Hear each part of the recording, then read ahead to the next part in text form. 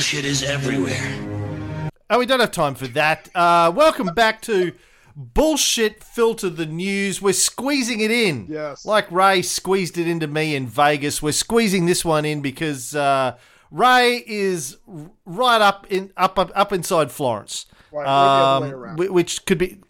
Which could be nice if Florence was Florence Henderson. But it's not. It's Hurricane Florence. And Ray is not sure how long he will have power. Right. How are you, buddy? I'm just, how's Florence treating you? Pretty much no foreplay. Just started ramming, which is something I can appreciate. But when you're the rammee, it's not the same, and it's not nearly as cool. No, I've got water, I've got canned stuff, I've got bread, I've got everything, and so far we've been lucky. But it has been pretty intense out there, and I'm ready to hit for higher ground with my bottle of water and peanut butter, if need be. I had a look at a map last night, and it looked like it completely bypassed Virginia. It sort of went right up around Georgia and into West Virginia. Well, right, but now that it's looped around, we are getting. I think yesterday and today, late Friday, Saturday, and Sunday, we've been getting our rain from the outer rings. But it's been raining here for a week, so everything's already flooded. Power lines have been down, trees have been down, so it's already been a mess. This is just adding on to it. I'm sure President Trump's already been out there to help out, roll his sleeves up, get stuck in, express his concerns. He did throw me some paper towels, of which I was very because I can absorb the entire storm with that, so I'll be fine. Well, this is Bullshit Filter 18. For new listeners, apologise for us just rabbiting on. This is our weekly news show where we take some stories from the weekly news and we break them down and look for the bullshit. See if we can expose. Sniff it out. We get in with our fingers deep into the shit and we peel it apart and we get our noses right up in there. That's hot. And but. Last week, someone, I don't remember who, it was a lady, obviously a very smart lady, said, "Hey, it's been a year since you finished your Syria series, the Civil War in Syria series on the Bullshit Filter. We did 22 episodes, 22 hours of the background of the Civil War in Syria." She said, "How about an update?" And I thought, fuck me, that's a good idea. Not two separate things. I didn't say to her, "Hey, fuck me." And by the way, that's also a good idea. I just meant it's a good idea because I haven't. Yeah. And we did say when we finished Syria, the series, that we would do that, and we did not do that. And by the way, can I just say, fuck me, that year has gone by quickly. So we finished the series in September 2017, and at the time, people were pretty much saying, it's over. It's over. Yeah.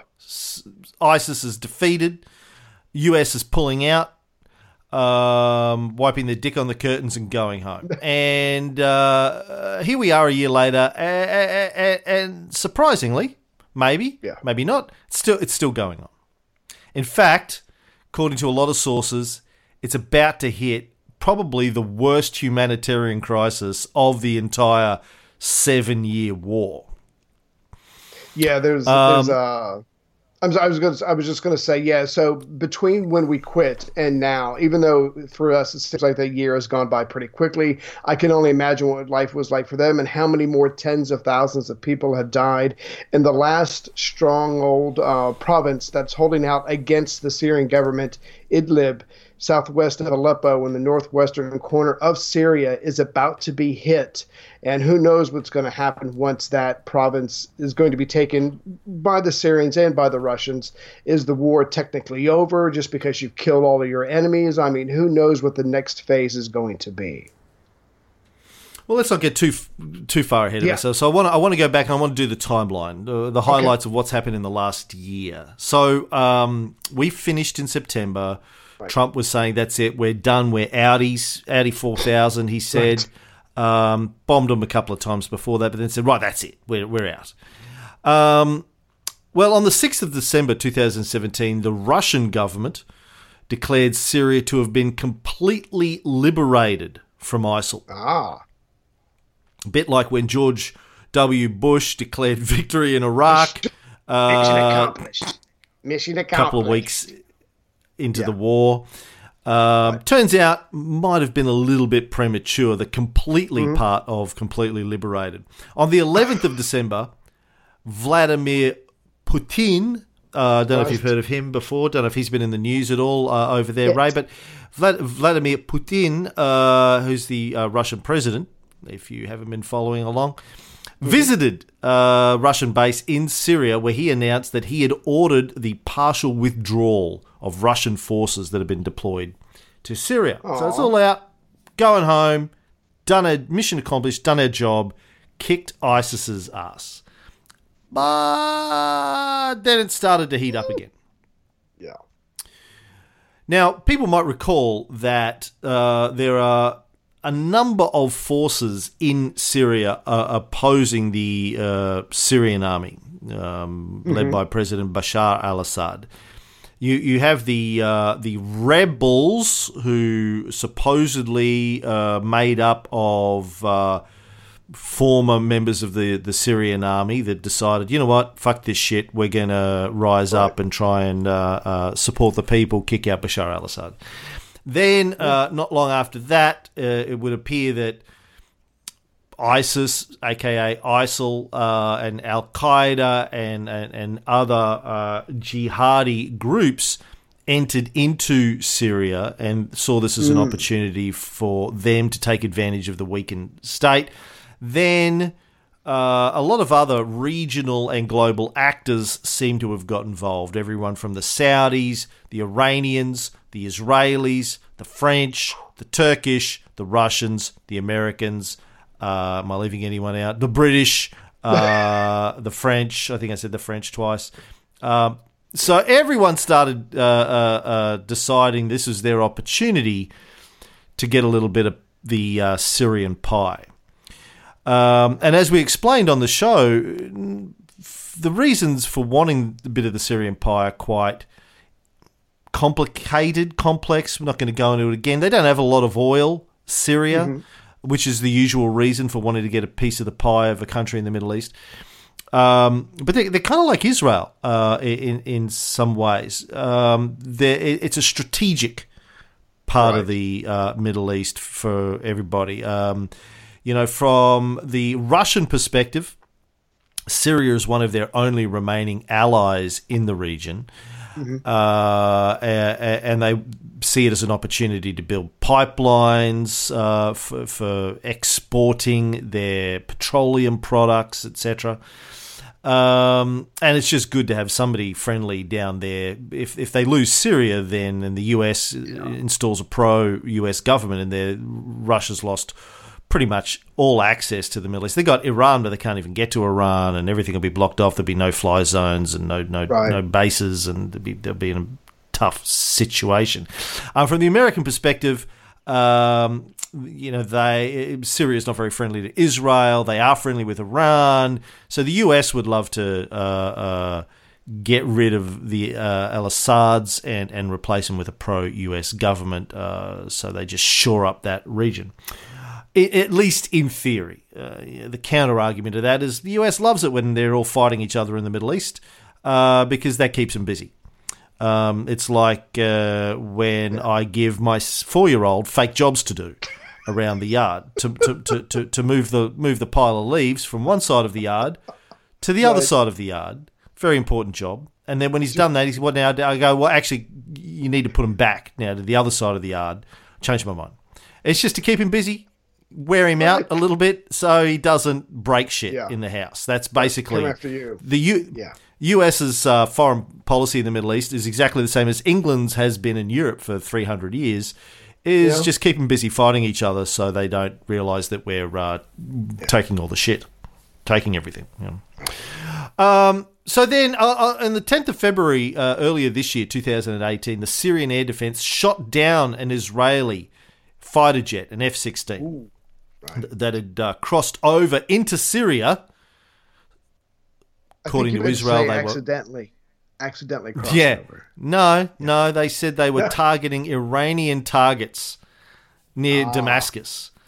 So now keep in mind that there's a big difference between Russia's involvement in Syria and Israel's involvement, or the United States' involvement, or Turkish involvement. Russia was invited in by the president of Syria, Bashar al-Assad. Please come in, give us a hand. Israel, not so much. The US, not so much. So some countries are actually waging war against Syria and or Iran, Syria's allies. Iran invited in as well, obviously. So Israel technically saying, no, we're not involved. No, nothing going on. And then a jet got shot down on the Syrian side of the border. They were like, oh, yeah, we did do that, yeah.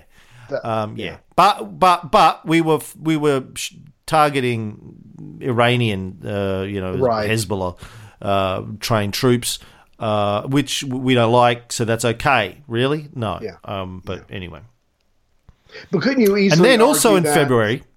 I'm sorry, just real quick. I mean, you make the distinction, and you are correct to do so, that some countries have been invited in by the legitimate government, but it gets murky very quickly when it's a civil war. Hundreds of thousands of civilians are dying in this civil war, and then everybody around them has got to look out for their interests. And don't get me wrong, I completely understand what you're saying by some countries have been invited in and some haven't. But at some point, it's all about it. Very quickly de-evolves to everybody's got to look out for themselves because this place is a mess. And if we can take out some weapons as they're moving through this country or their training or whatever. I can easily see Israel and or Turkey, doing that just because they're trying to take care of themselves. So the whole thing is a clusterfuck. It's been that way for 7 years, and very quickly, I guess the normal rules don't apply. Well, except these are the situations where this is why we have rules. So say the rules don't apply negates the whole fucking concept of rules. We have rules. Right. For who can get involved in these sorts of conflicts and under what circumstances, what conditions. Properly, the US and Israel and some other nations, Saudis, should be prosecuted in the international court for just fucking bombing or invading countries like this. They should be punished by either the UN Security Council, and that's not going to happen because US has a vote as a permanent member, or they should be punished by the International Criminal Court, and that's not going to happen because, as you know, we'll see if we have time in this episode, the US has again recently told the International Criminal Court that it can go fuck itself. So, but no, you can't, according to international law, you can't just fucking arbitrarily bomb countries and go, well, we just wanted, we don't like that, and so we just bomb them. You can't do that. Yeah. It's inappropriate, Ray. No, I agree that it's like times saying it's like saying you walk up to women and grab them by the pussy. It's just not okay. It doesn't matter how you justify, it's just locker room talk. No, it does. It's not okay. So,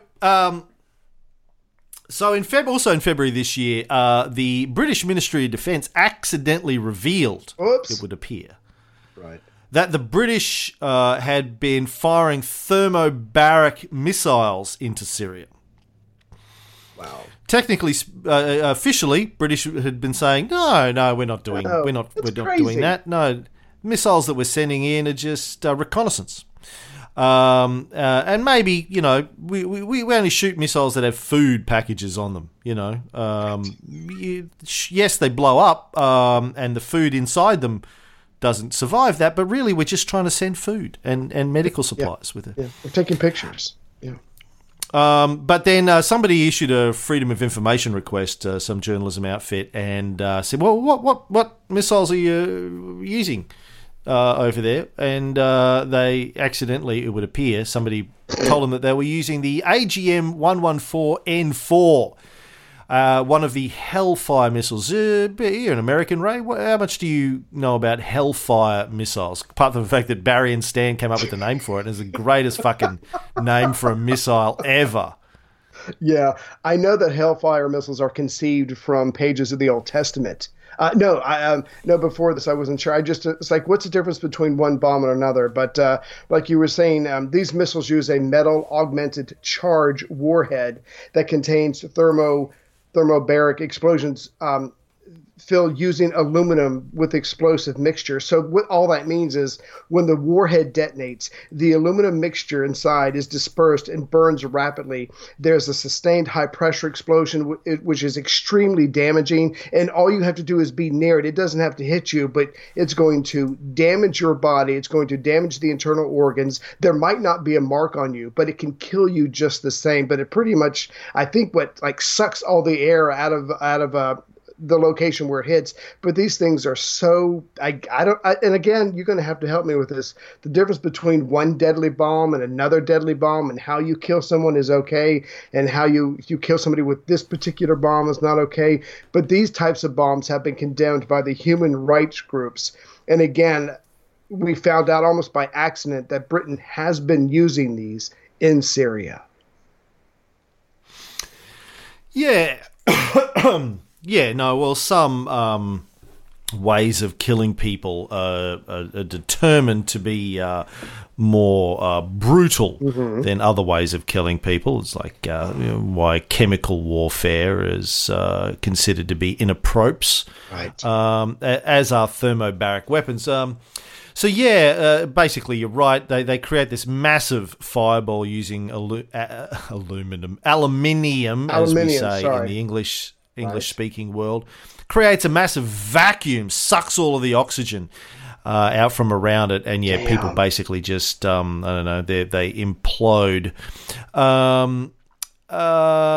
So there was a big actual debate in England for a while about whether or not British troops could legally use thermobaric weapons without breaking international law.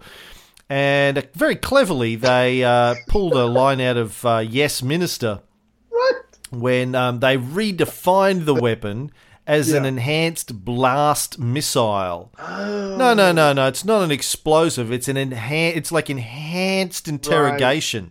Right. Isn't torture. Yes, torture is illegal. Absolutely. No question about it. We're not arguing that. But what we're doing isn't torture. It's enhanced interrogation. It's when you caught me banging your wife. I said, yes, look, that would be wrong if I was banging your wife. But what I'm doing isn't banging. This is an enhanced massage is all it is, Ray. It's an enhanced massage, and that makes it okay. If you use the word enhanced, every lawyer knows this. This is the first thing you learn in law school. If you just put the word enhanced in front of something, all of a sudden it's absolutely legally and morally okay. Right. That's insane. You die, you go to the pearly gate, St. Peter's looking at the little clipboard that he has. I wonder if he's upgraded that to an iPad yet. Anyway, he goes, I see you murdered some people. No, you got that. Sorry, look, all due respect, St. Peter. Not times have changed. I didn't kill them. That was enhanced love. Look it up, St. Augustine. Early 5th century. If you kill somebody, but you do it because you love them and you just want them to get to heaven quicker, that's not actual murder. That's enhanced Christian love. And then he's got to let you in. It's in the fucking Bible. He has to let you in. I think what was scary for me was that as far as these particular types of bombs, I think they used like 92 bombs in the first 3 months of 2018, I think as much as they used in the last 18 months. So here they are, deny. I think they accidentally let this out through a very general information request. And now it turns out they have been doing this the entire time. But again, their thing was, look, we are just taking surveillance photos. We're gathering intelligence. Yes, sometimes bombs are attached to them. And yes, sometimes we use them. But they're not these Hellfire bombs. And it turns out that they are. Can't trust anybody. Then in March of this year, 2018, the Turkish army crossed over into Syria to assist the Turkish-backed Free Syrian Army, the TFSA. If you've ever been through an American airport, you know them. They stop you and check your bags. Sorry, that's the TSA. I don't know if there's much difference between the TSA and the TFSA. Yeah, pretty much the same. Yeah. This is to fight the Kurds. We talked in the show about how the Kurds were fighting their own independence movement in conjunction with the Syrian civil war. They're up typically in the northern regions of Syria.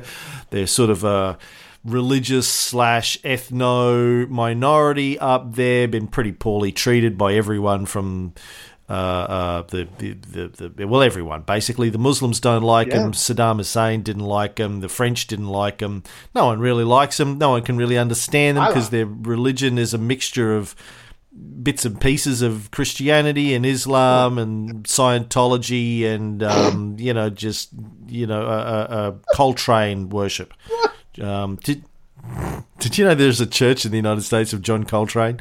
Seriously. No. There's a John. They worship John Coltrane, and fucking fair enough as far as I'm concerned. The man was a god.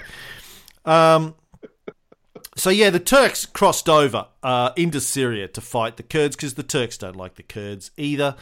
And then in April, there was another sarin gas attack in the Douma region of Ghouta. This time, 70 people killed, 500 injured. Syria was condemned for it again. As usual, they protested their innocence. No, it wasn't me, Governor. No. Security Council did nothing because Russia used their veto. The Syrians took Douma not long after that, which ended the 5-year siege of Ghouta, which saw several sarin gas attacks. And again, no one really knows. I mean, everyone, apart from the Russians, point the fingers at the Syrians. We went through these stories in detail last time. There's arguments for and against. It's hard to really work out why they would use it. I mean, using bombs like this don't really help the Syrian army. Mostly kills civilians.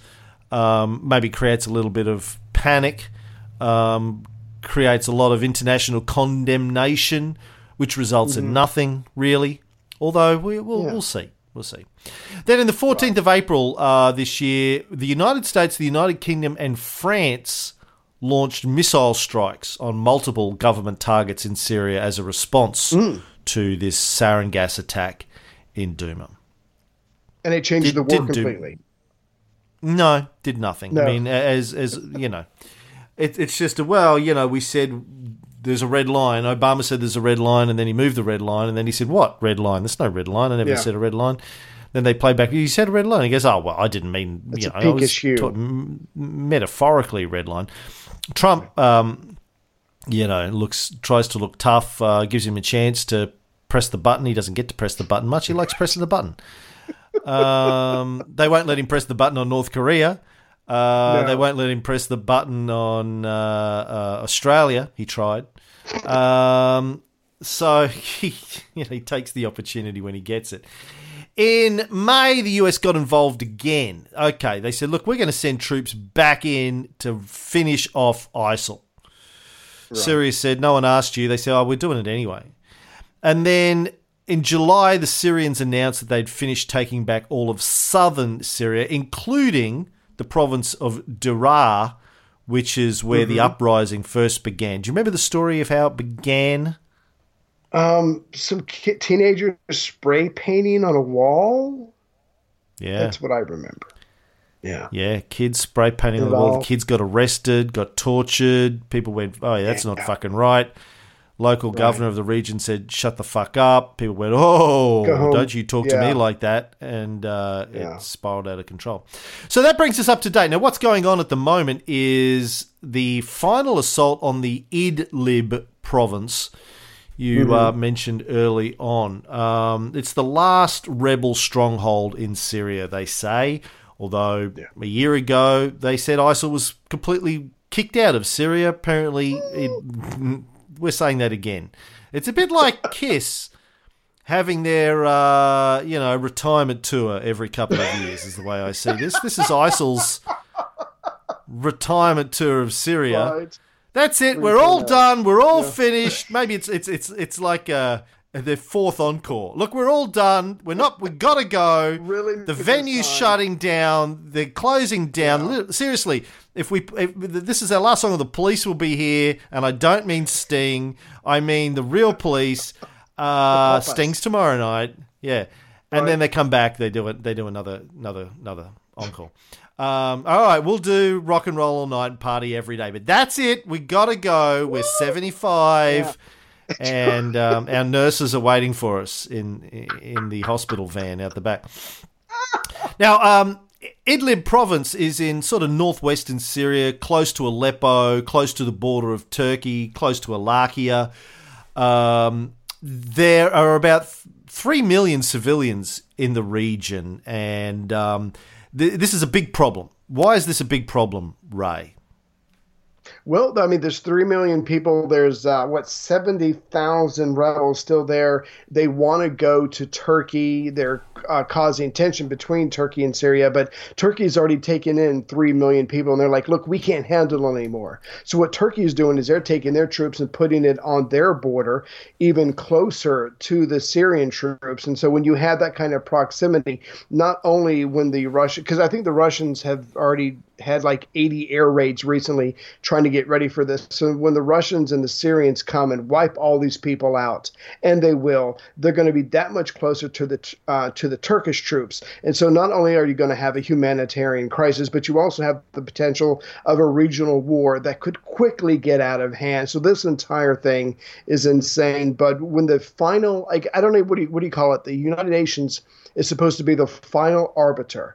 And when that completely is corrupt, or it doesn't work, or it's being manipulated from the inside by everybody, there are no rules. There's no umpire. You can do whatever you want, and the whole thing could potentially get way out of hand even more very quickly.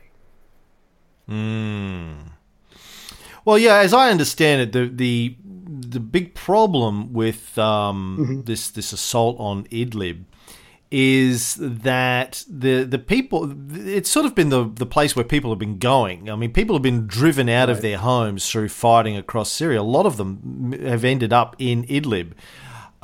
There's nowhere left to run now. So you've got massive attacks, bombing, this Idlib being like crushed. And if you everyone has seen footage of what happens when these wars go on there, like it's just destroyed, right? There's it's rubble, and they've got nowhere left to run. So the fear is that this could be a huge humanitarian crisis. I mean, millions of people have already been kicked out of Syria or run out of Syria, but now there's nowhere left to go. And also, this is a Christian town. Apparently, a lot of Christians in Idlib, Christians and Alawites, Alawi, up there as well. Not that really changes the fact that it's going to be devastating, but right. So that's going on at the moment. There's already been 30-odd thousand people displaced in Idlib, according to the UN, as a result of the bombing that's already been happening there. And it's become a dumping ground for not just civilians who have been run out of different parts of Syria, but also the obviously the remaining hardcore jihadists, who the ones that weren't prepared to settle for some of the forced agreements that have taken place, or the forced surrenders that have taken place in other parts. The ones that have survived, the ones that have rejected the settlements are there. So you've got the hardest of the hardcore surviving jihadis. You got a whole bunch of civilians who have come there from other places. They got nothing already, and now they're going to have to, go through this. On one side, you've got the Syrian regime and the Russian Air Force bombing the fuck out of you. On the other hand, you've got jihad, the most hardcore of the hardcore jihadis, fundamentalist jihadis, who are killing people who they think might betray them or do a deal with the Russians or the Syrians. Then you've got the Turkish border. As you said, they've got their own army there, not going to let people get across. It's the worst kind of piggy in the middle. Yeah. And the US have said that if the Syrian regime uses chemical weapons in Idlib, then the US and the UK and the France and France are going to attack in a big way as well. Now, that's the way the US has positioned it. The Syrian news agency Sana reported it this way. After Syrian President Bashar Assad refused to listen to the US and stop the elimination of the pro-American terrorists in Idlib, the Western coalition is preparing their attacks on Syria. Their activity is being restrained only by the Russian fleet in the Mediterranean area. Aside from the fleets of Russia, US, UK, France, Germany and Italy, there are also warships of Israel, Greece and Egypt currently present in the Mediterranean. That's a hell of a... I mean, that's a lot of people right next to each other, and they all have weapons and no one trusts anybody. I mean, that's a potential for a new world war. I don't know, a Middle Eastern war. I mean, this is just crazy. This is crazy, and this is getting out of hand, and it's about to come to a head.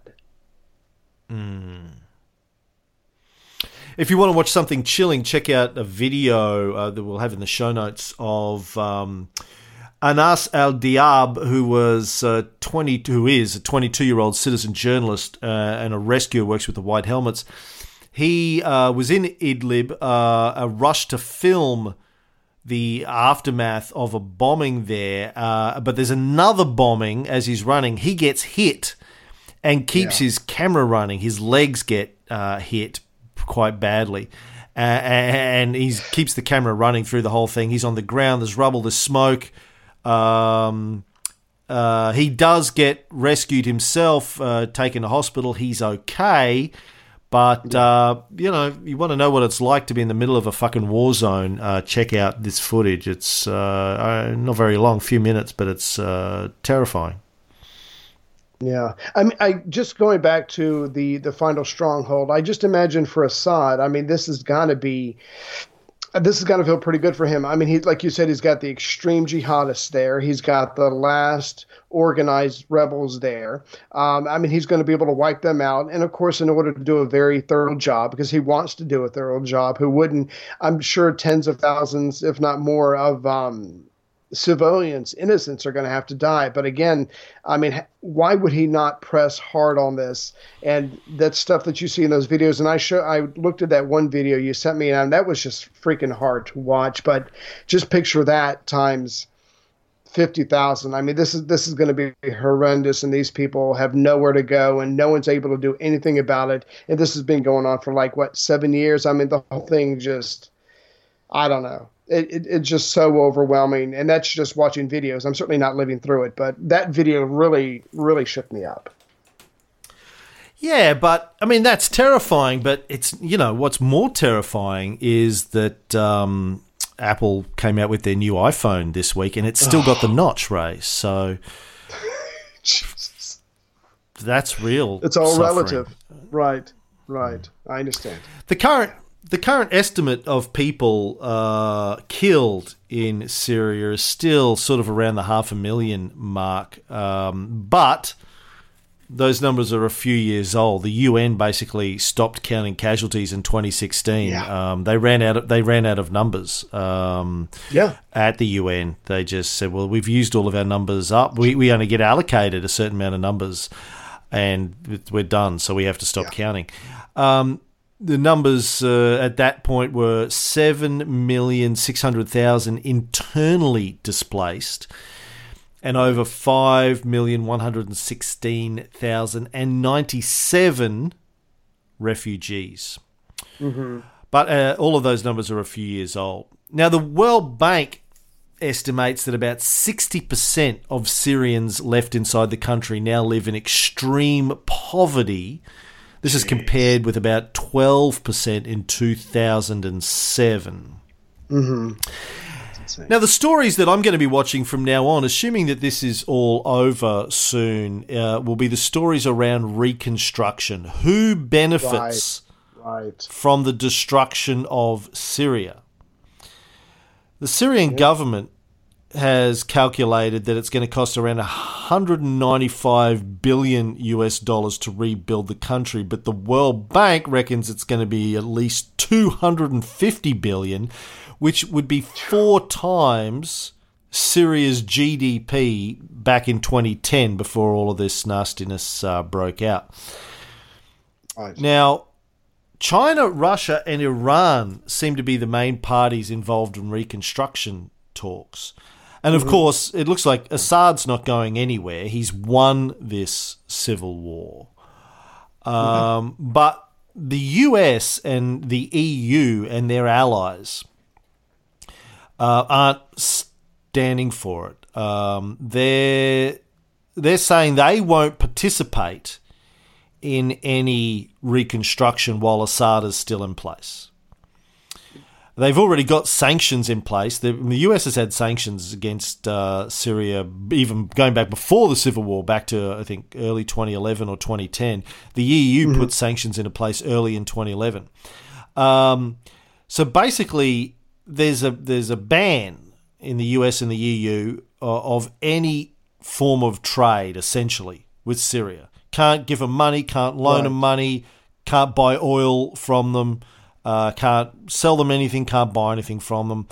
And any company that does that can't trade with the US or the EU. And any country that does that gets into trouble, and you know, those people will find themselves getting their assets frozen and travel bans and all that kind of stuff as well.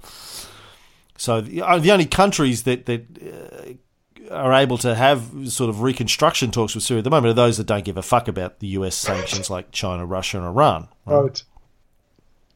Yeah, I mean, how would the United States even think that they could be any part of the reconstruction? I mean, that makes no sense to me. And plus, Syria doesn't need them when you have those three other powerful countries. So now the thing is, obviously, where is the money going to come from? That's a discussion for later. But yeah, these three countries are about to benefit greatly from the suffering of the Syrian people. Well, yeah. I mean, I think it's going to be interesting. I'm sure there's going to be a lot of debate about this in the US. I mean, I think the US is the country that can most afford it. The strongest economy in some ways, depending on how you want to slice it and dice it. The Saudis, maybe. The Chinese, maybe. The Chinese have already offered, I think, like a loan of 24 billion, which is 10% of the 250 that the World Bank is saying that they're going to need. But the US are probably going to try and hold out until they get what they want, which, as I said before, is Assad to step down and then a pro-US, pro-Israel, anti-Iran government in place. But like other long-term economic sanctions, like, say, Cuba, this is basically collective punishment of the Syrian civilians. You know, you can say, well, we're not going to do anything until Assad's gone. Okay, but then you've got millions and millions of people that are starving, no power, no water, no opportunity to work, to earn money. Right. For years. Yeah. People are going to die because you are holding out and you want to replace Assad with somebody who's more to your liking, your own dictator, a friendly dictator. Yeah, we're coming up on a decade, and how are these people supposed to get rid of him when they have no means? And here we are. I don't know if we're sitting on our ideals or whatever, but the point is, a decade's about to come up. These people are dying, and we're holding on to the same position we had early on. I mean, you've got to respond to the reality on the ground and not just some lofty notions. And on the other hand, I imagine you're going to have a ton of American companies wanting to get in on the reconstruction action. A lot of money to be had in reconstructing countries. And a reminder for people of how this works. If you haven't listened to our Cold War series, where we did 3 hours on the economics of war, and they're free, by the way. So if you want to listen to us wax on about this, wax on, wax off, go to acoldwar.com, look at our free episodes. I think it was episodes like 4, 5, and 6 or something like that. We talked about the economics of war. Might have been 10. I don't know. It was in the early part of it anyway. But this is how it works. And I'm going to use America as an example, not because it's the only place that this goes on, just because it's the the easiest to talk about. So this is how reconstruction works in a post-war scenario. The government decides to provide financial aid or a loan from the US government to the country in question. So in this case, Syria. Right. Where does the US government get its money from? Well, it gets it from the taxpayers, the people. Vast majority of revenue, income that the government has comes from taxes, people's money. So they then give that money either as aid or as a loan to Syria. But it usually comes with conditions. And the conditions are usually, well, you spend it on American companies. Right. So effectively, the money goes from the taxpayer to the US Treasury, from the US Treasury to Syria, and then straight back to American companies. In fact, it usually doesn't leave the country. It just goes into a holding account, and it says to Syria, which American companies should we give this to? And they go, these ones? Right, okay. In fact, I'm guessing in most cases that even that step doesn't happen. It's like, these are the companies we're going to give it to, give them the contract, okay.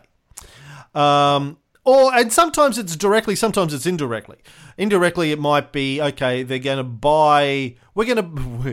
to buy stuff from Israel. Where did Israel get it from? Well, they got it from America. But, so there's Israeli or French or Saudi or whatever fronts for America. So it's not easy. It's like the mafia dealing through front, or the CIA doing through front companies, right? There's a bit of a trail there that you would have to go through to figure out where it's coming from originally. So the money goes from the taxpayers to the US government's treasury, then basically straight out to American corporations who pay their executives huge bonuses. And this is how the transfer of wealth from the people to the corporations happens. Why war is great. It's why American companies, and it's not just the people who make Hellfire missiles and bullets that profit out of war. It's the people that support the US bases and the troops, everything from clothing to shoes to computers to food to condoms, medication. You name it, everything. Great business needs to be funded by the government, which means taking money from the people's bank accounts and giving it to these companies in the name of war. And then in reconstruction, there's another bite of the cherry. Oh, well, listen, we need to be good global citizens now and rebuild this country that we just helped flatten. Yes. Let's take more money out of the US Treasury and give it to these corporations.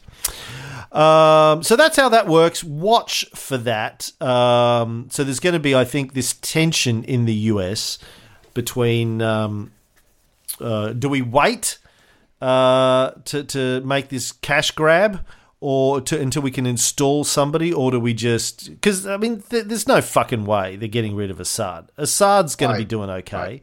And Assad, obviously... doesn't. I don't think he really is going to lose much sleep at night if his population are starving in the streets at this juncture. He's probably used to it by now. It's been going on for 7 years.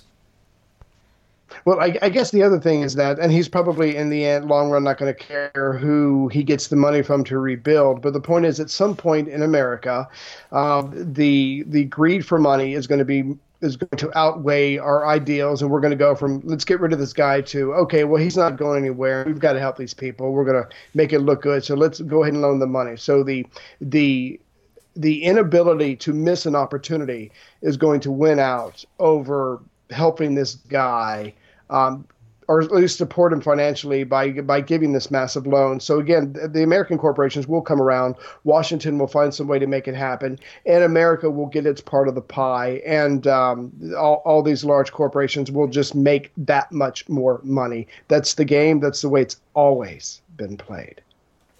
That would be my guess. Yeah. Yeah. Meanwhile, speaking of sanctions, just a week or so ago, YouTube suspended the accounts of at least 3 Syrian government YouTube channels. Oh, excuse me. Because you don't want them providing counter propaganda to the official US propaganda. So there you go. So makes it harder to get an alternative version of what's going on over there as well. Anyway, so that, to whomever you were who asked us for a Syria update, there's your Syria update. Thank you. I did try and remember who it was. I went back through Facebook Messenger and emails last night. Too many fucking messages. Couldn't find it. Oh, by the way, our Life of Caesar site's been playing silly buggers for the last few days since I had to move it to a new server because the other server was getting killed. And our feeds are all fucked up, so I've been dealing with that. I apologise to everyone who's had their Caesar feed. A lot of dumb fuckery going on there. I am trying to fix it. Well, it is fixed, but Apple's not reflecting the fact that it's fixed. So, yeah. Anywho, a couple of other stories before we go on. We can't go on. We can't finish the day without talking about Trump. Yeah. But well, let's start with Manafort's plea deal. So that's the big Trump news, obviously, in the last few days. Paul Manafort has done a deal, apparently. Yeah, I thought it was interesting. I thought it was interesting that I thought he was going to stay tough until the end, but like you were saying on whatever last show we just recorded, I think it was the Bullshit Filter, Giuliani and Robert Mueller have known each other for decades, and someone described Mueller as an animal in a complimentary way as far as what he's able to pursue as a lawyer. So I think Manafort was just holding out, waiting for a pardon or whatever. But the point is, I think Mueller just went Old Testament on his ass, showed him he was going to end up doing decades in the jail, taking all of his money, and this guy finally broke. And this is the one guy we really needed to hopefully find out what happened in the Trump Tower meeting. So this could be huge. How much do you know about the life and times of Paul Manafort? Give me the potted history of what you know about what he's been up to for the last 40, 50 years. From what I know, I only know two basic facts. One, he's been dealing with various Russian, I guess, oligarchs for decades. But what he gets most credit for in America is pretty much starting up or taking it to a whole new level, the whole special interest lobbying on K Street in Washington. So supposedly he saw an opportunity, saw something that wasn't being done, or the way he wanted to do it wasn't being done, and he took lobbying to a whole new level, took it international, skirted the laws from day one, and made a shit ton of money, but also either made enemies or made a lot of powerful friends. And so he's known a lot of Russians over the years, but I think all of that is coming to haunt him. But basically just that he took lobbying to 11. But that is really all I know about him. Yeah, isn't that interesting? Like, I've been interested in the coverage of Manafort. Whenever see talked about in the media, it usually talks about his involvement in places like the Ukraine, his involvement with various African dictators, getting them elected. Ooh. But you go back and he sort of started with the Nixon and Ford administrations, and then he gets credit for getting Reagan elected. Reagan's whole Southern strategy basically was Manafort's idea, and he ran with that. So Manafort has been sort of Republican chief strategist. I think he ran the GOP conventions for a number of times, I think for Bob Dole, for Reagan. Mm-hmm. This guy is sort of Republican blue blood. The reason that Trump got him in to help him with his campaign in the first place is because Manafort's the guy. I actually read a story published early in 2016 when Trump had just appointed Manafort talking about Manafort's background and how he's sort of the smartest fucking motherfucker in the GOP strategy camp. Manafort, Roger Stone, and Lee Atwater, and another guy who I can't recall had a consulting firm in Washington, strategy consulting firm for a long time. And Manafort, apparently the guy, very low profile, liked to keep himself low profile, as opposed to guys like Roger Stone, who like to keep their name in the media. Manafort was always quiet, liked to be behind the scenes, pulling the strings. Guy's been around a long time, and his roots in American politics goes back decades, very, very deep roots. I'm sure he has dirt on a million American politicians and people if they really want to unpick this hairball here. The Gordian knot. Manafort's going to know where lots of bodies are buried going back over decades. And then, of course, he did get involved in sharpening up the image of dictators in different parts of the world. He'd go in and give them a haircut, put them in a suit, give them some speaking points, make them look more like... Yeah, make him look more like an American politician and less like a thug. And so he's done that for years. And his connections with Trump are quite deep as well.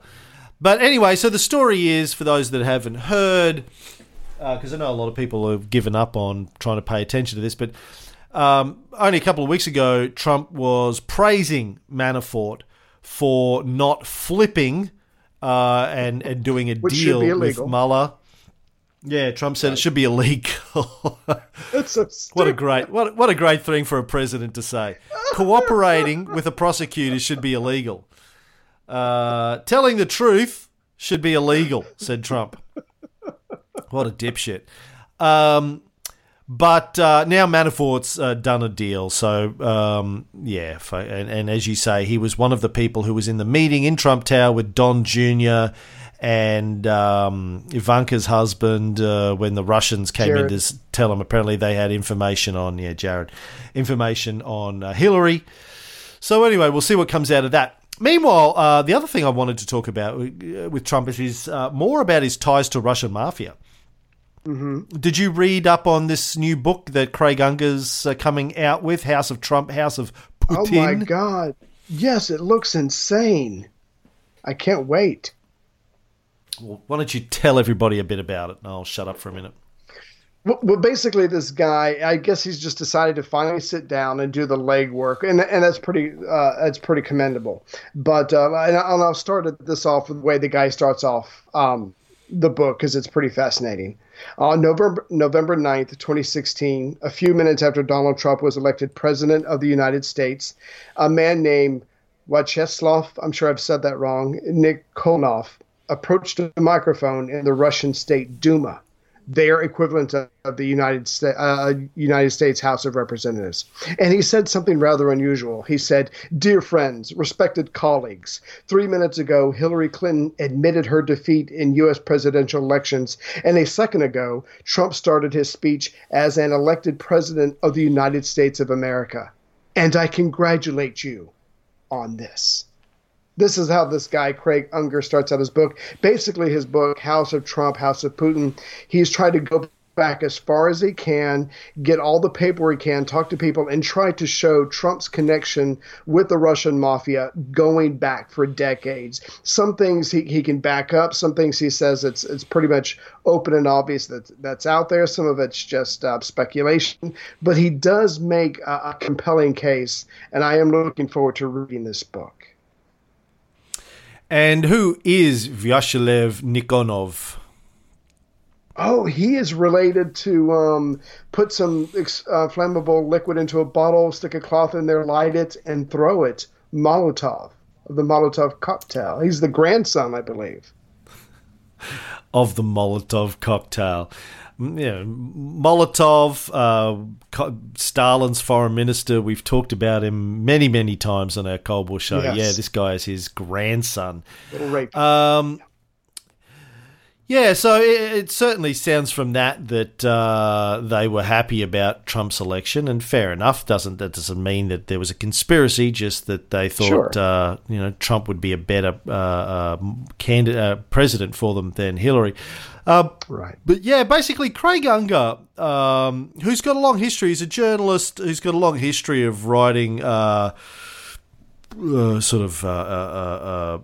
books that explore the connections between American presidents and other actors. I think he did a book on the Bushes and the Bin Laden family, the Saudis.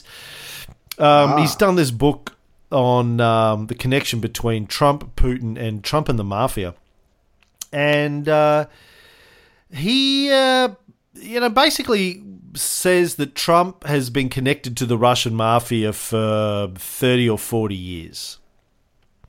Now, just at a very high level, from what the excerpts from the book I was able to get my hands on and interviews with Craig Unger, let me sort of break down what he's suggesting. First of all, he says that it's important to understand that the Russian mafia is different from the American mafia. The Russian mafia effectively works for the KGB. We've talked about this before when we were talking about Megalaevich, the guy who's supposedly the boss of bosses of the Russian mafia. And I'm not quite sure if the mafia works for the KGB or the KGB works for the mafia, what the relationship is, but they're apparently intimately connected. And of course, Vladimir Putin is ex-KGB. So it would seem like, if you imagine if the mafia managed to, in America, take over the CIA and get their guy, one of their guys, elected president, which they may have in fact done, that's basically what you've got in Russia and have had for 20-odd years. So essentially the mafia is a state actor. The author interviewed General Oleg Kalugin, who is the former head of counterintelligence in the KGB, used to be Vladimir Putin's boss at one point. And he said, you're talking about the Russian mafia, he said, oh yeah, it's part of the KGB, it's part of the Russian government. So anyway, according to this guy, for 30 years, Trump's been working for the Russian mafia, profiting from the Russian mafia. They rescued him, they bailed him out when he was $4 billion in debt, and he couldn't borrow money from anywhere else. They came to his rescue. This means that Trump has been in bed with the Kremlin and the Russian mafia, whether he knew it or not. And the author says at various points, I don't know if Trump even knows about how deep he's in with them, but he's in deep with them. Whether or not he's aware of it or not is another issue. But this guy claims that the Russian mafia have been using Trump-branded real estate to launder money for over 30 years. And he says the very first episode, it was back in 1984, when a guy called David Bugatin, who was a Russian mobster, convicted gasoline bootlegger, close ally of Semyon Mogilevich, met with Trump in Trump Tower right after it opened. He wanted to spend $6 million on Trump real estate, $6 million in 1984, which would be about $15 million today, and he bought 5 condos from Trump at the meeting. Now, the condos that he bought were later seized by the US government, who claimed that they were being used to launder money for the Russian mob. Now, Unger says this is the first tip-off. Unger says this is the first of 1,300 transactions similar to that involving Trump organizations and Russian mobsters. That's insane. So even if he didn't know at first, he should have figured it out somewhere along the way of those 1,300 transactions. But again, the Russians did have other people, but still, Trump should have figured it out. But from what this book can gather, the writer is that Trump maybe didn't mind because He got paid pretty good by the profits with the Russians were better than he'd get from other banks, and he could borrow from them when he couldn't borrow from banks. So it was a win-win for both sides if you ignore the law. And this guy claims that Trump was just one of hundreds of assets that the KGB and the Russian mafia were developing in the United States over the last few decades, which makes sense, right? That's the way these agencies work. Americans and the CIA work exactly the same way. You know, they're always trying to develop assets, people that they have some sort of connection with or control over in foreign nations where they want to have more political influence.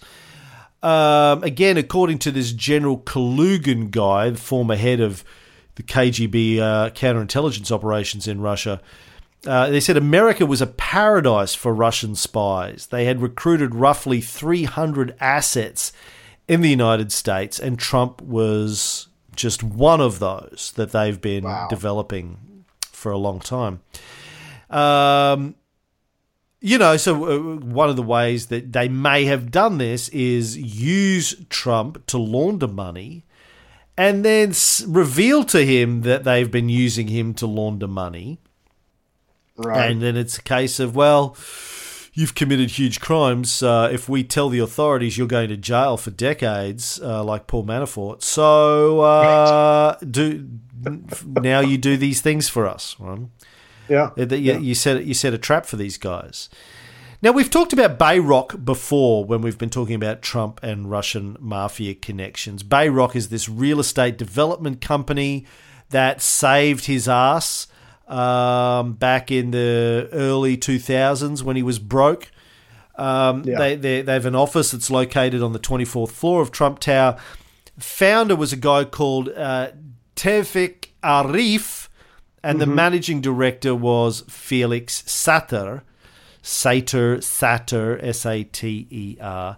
Arif was a Soviet-born Turkish real estate developer. He got himself into a lot of trouble, got charged in 2010 with running a prostitution ring, accused of human trafficking. Wow.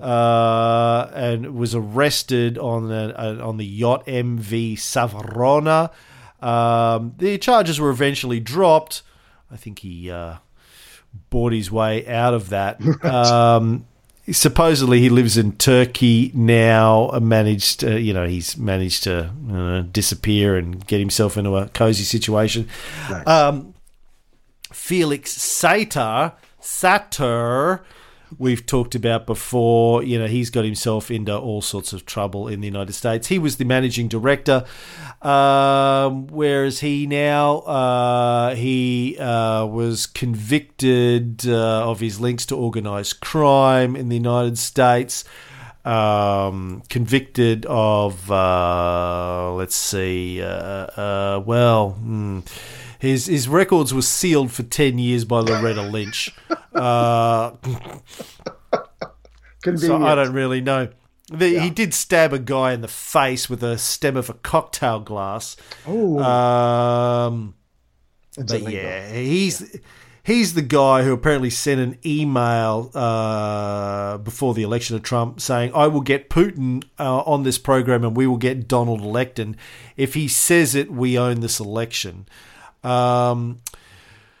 Anyway, as I mentioned in an earlier show talking about Sater, he was born Felix Mikhailovich Sheferovsky. He's got deep Russian connections, and I think he had connections with the Russian mafia in the United States that was connected to Simon Mikhailovich. They used to meet. I think his father was a capo in America. They used to meet in the bar that Michael Cohen's uncle used to run. That's right. In the Bronx or Brooklyn or somewhere like that. Anyway, the connections go deep. So in 2005, Bayrock the company that Felix Sater ran for Tefek Arif, partnered with Trump to help him develop a new business model. So Trump was $4 billion in debt at the time after his casinos in Atlantic City went bankrupt. He couldn't get loans from anywhere in the West. Bayrock comes in and basically says, listen, you don't have to raise any money. You don't have to do any real estate development. We just want to use your name. We'll raise the money. We'll build the buildings. We'll give you 18 to 25% royalties and we'll effectively do all of the work.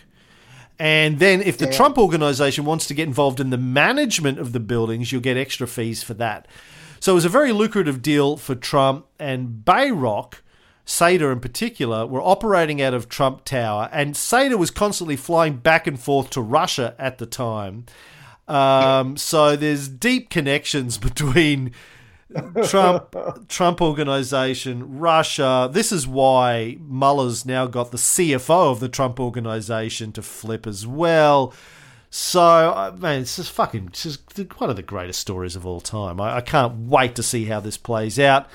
I'm still not convinced of collusion, but I am convinced that Trump has been laundering Russian mafia money for decades, and I just can't wait to see how this plays out. You still there, Ray? Ray.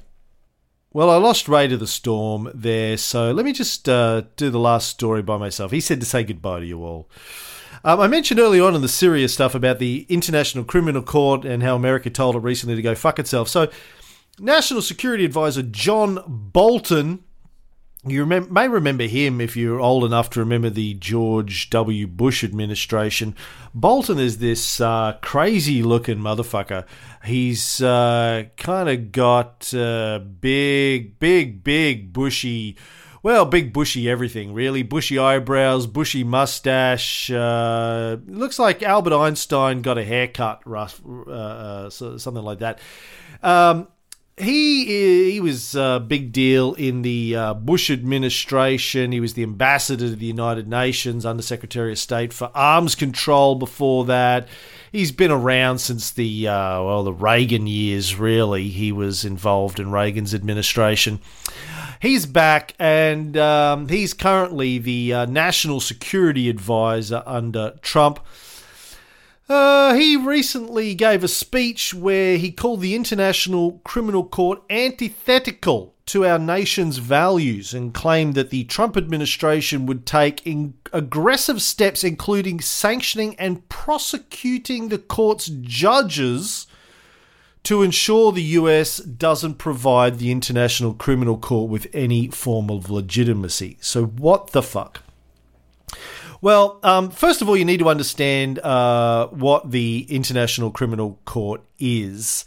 So it's been around about 20 years. It was created in 1998 by something called the Rome Statute of the International Criminal Court. It was adopted by the United Nations General Assembly with a vote of 120 to 7, with 21 countries abstaining.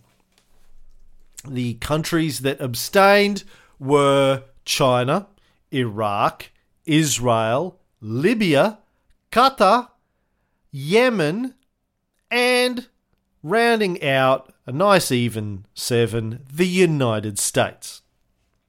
Now, the US has something called the American Service Members Protection Act, or the ASPA. The ASPA actually authorizes, believe it or not, the President of the United States to, and this is a quote, use all means necessary and appropriate to bring about the release of any US or allied personnel being detained or imprisoned by, on behalf of, or at the request of the International Criminal Court. Sometimes it's known as the Hague Invasion Act. The ICC is based at The Hague. And basically, the US has a law in place that says if any American is being held in the International Criminal Court, the US can basically go and invade it. Invade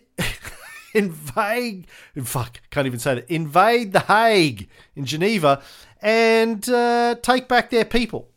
Now, the ICC was set up by the United Nations, which, by the way, was set up by the United States. it was the vision of FDR, Franklin Delano Roosevelt. If you aren't familiar with the setup of the United Nations, it was his idea during World War II.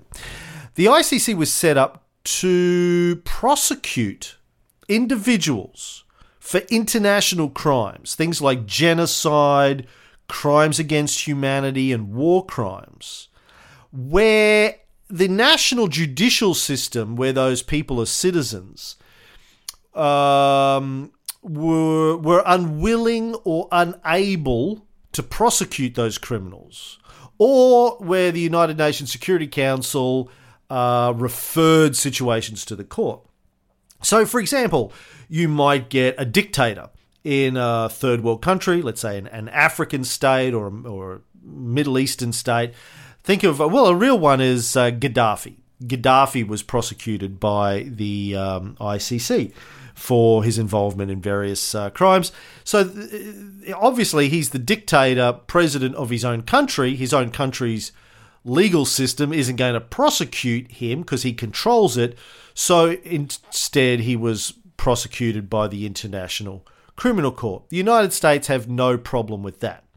But if an American is being put on trial by the ICC, whether it's a soldier or the commander-in-chief or a general, the US is like, fuck no, you're not allowed to prosecute Americans.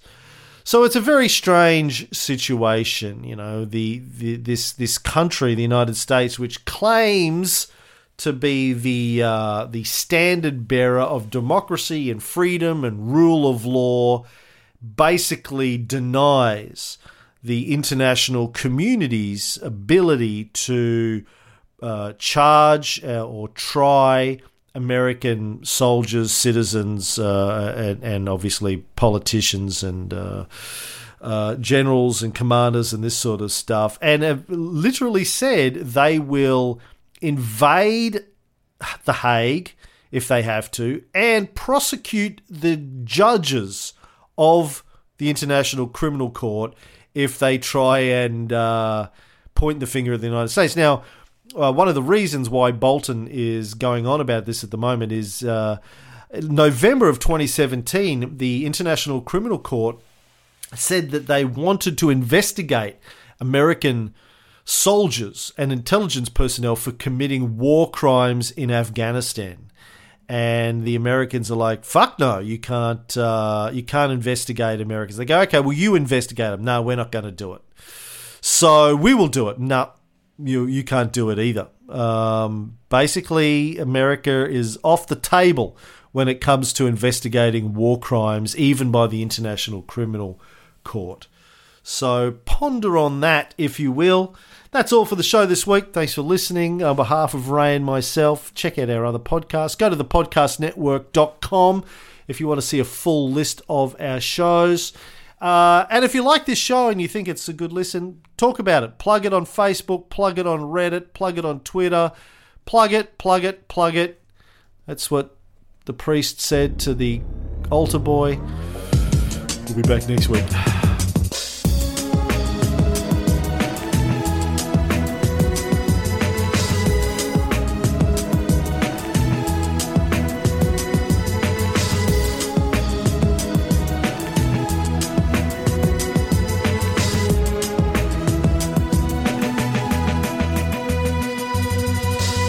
Bullshit. Bullshit. Bullshit. Bullshit. Bullshit. Bullshit.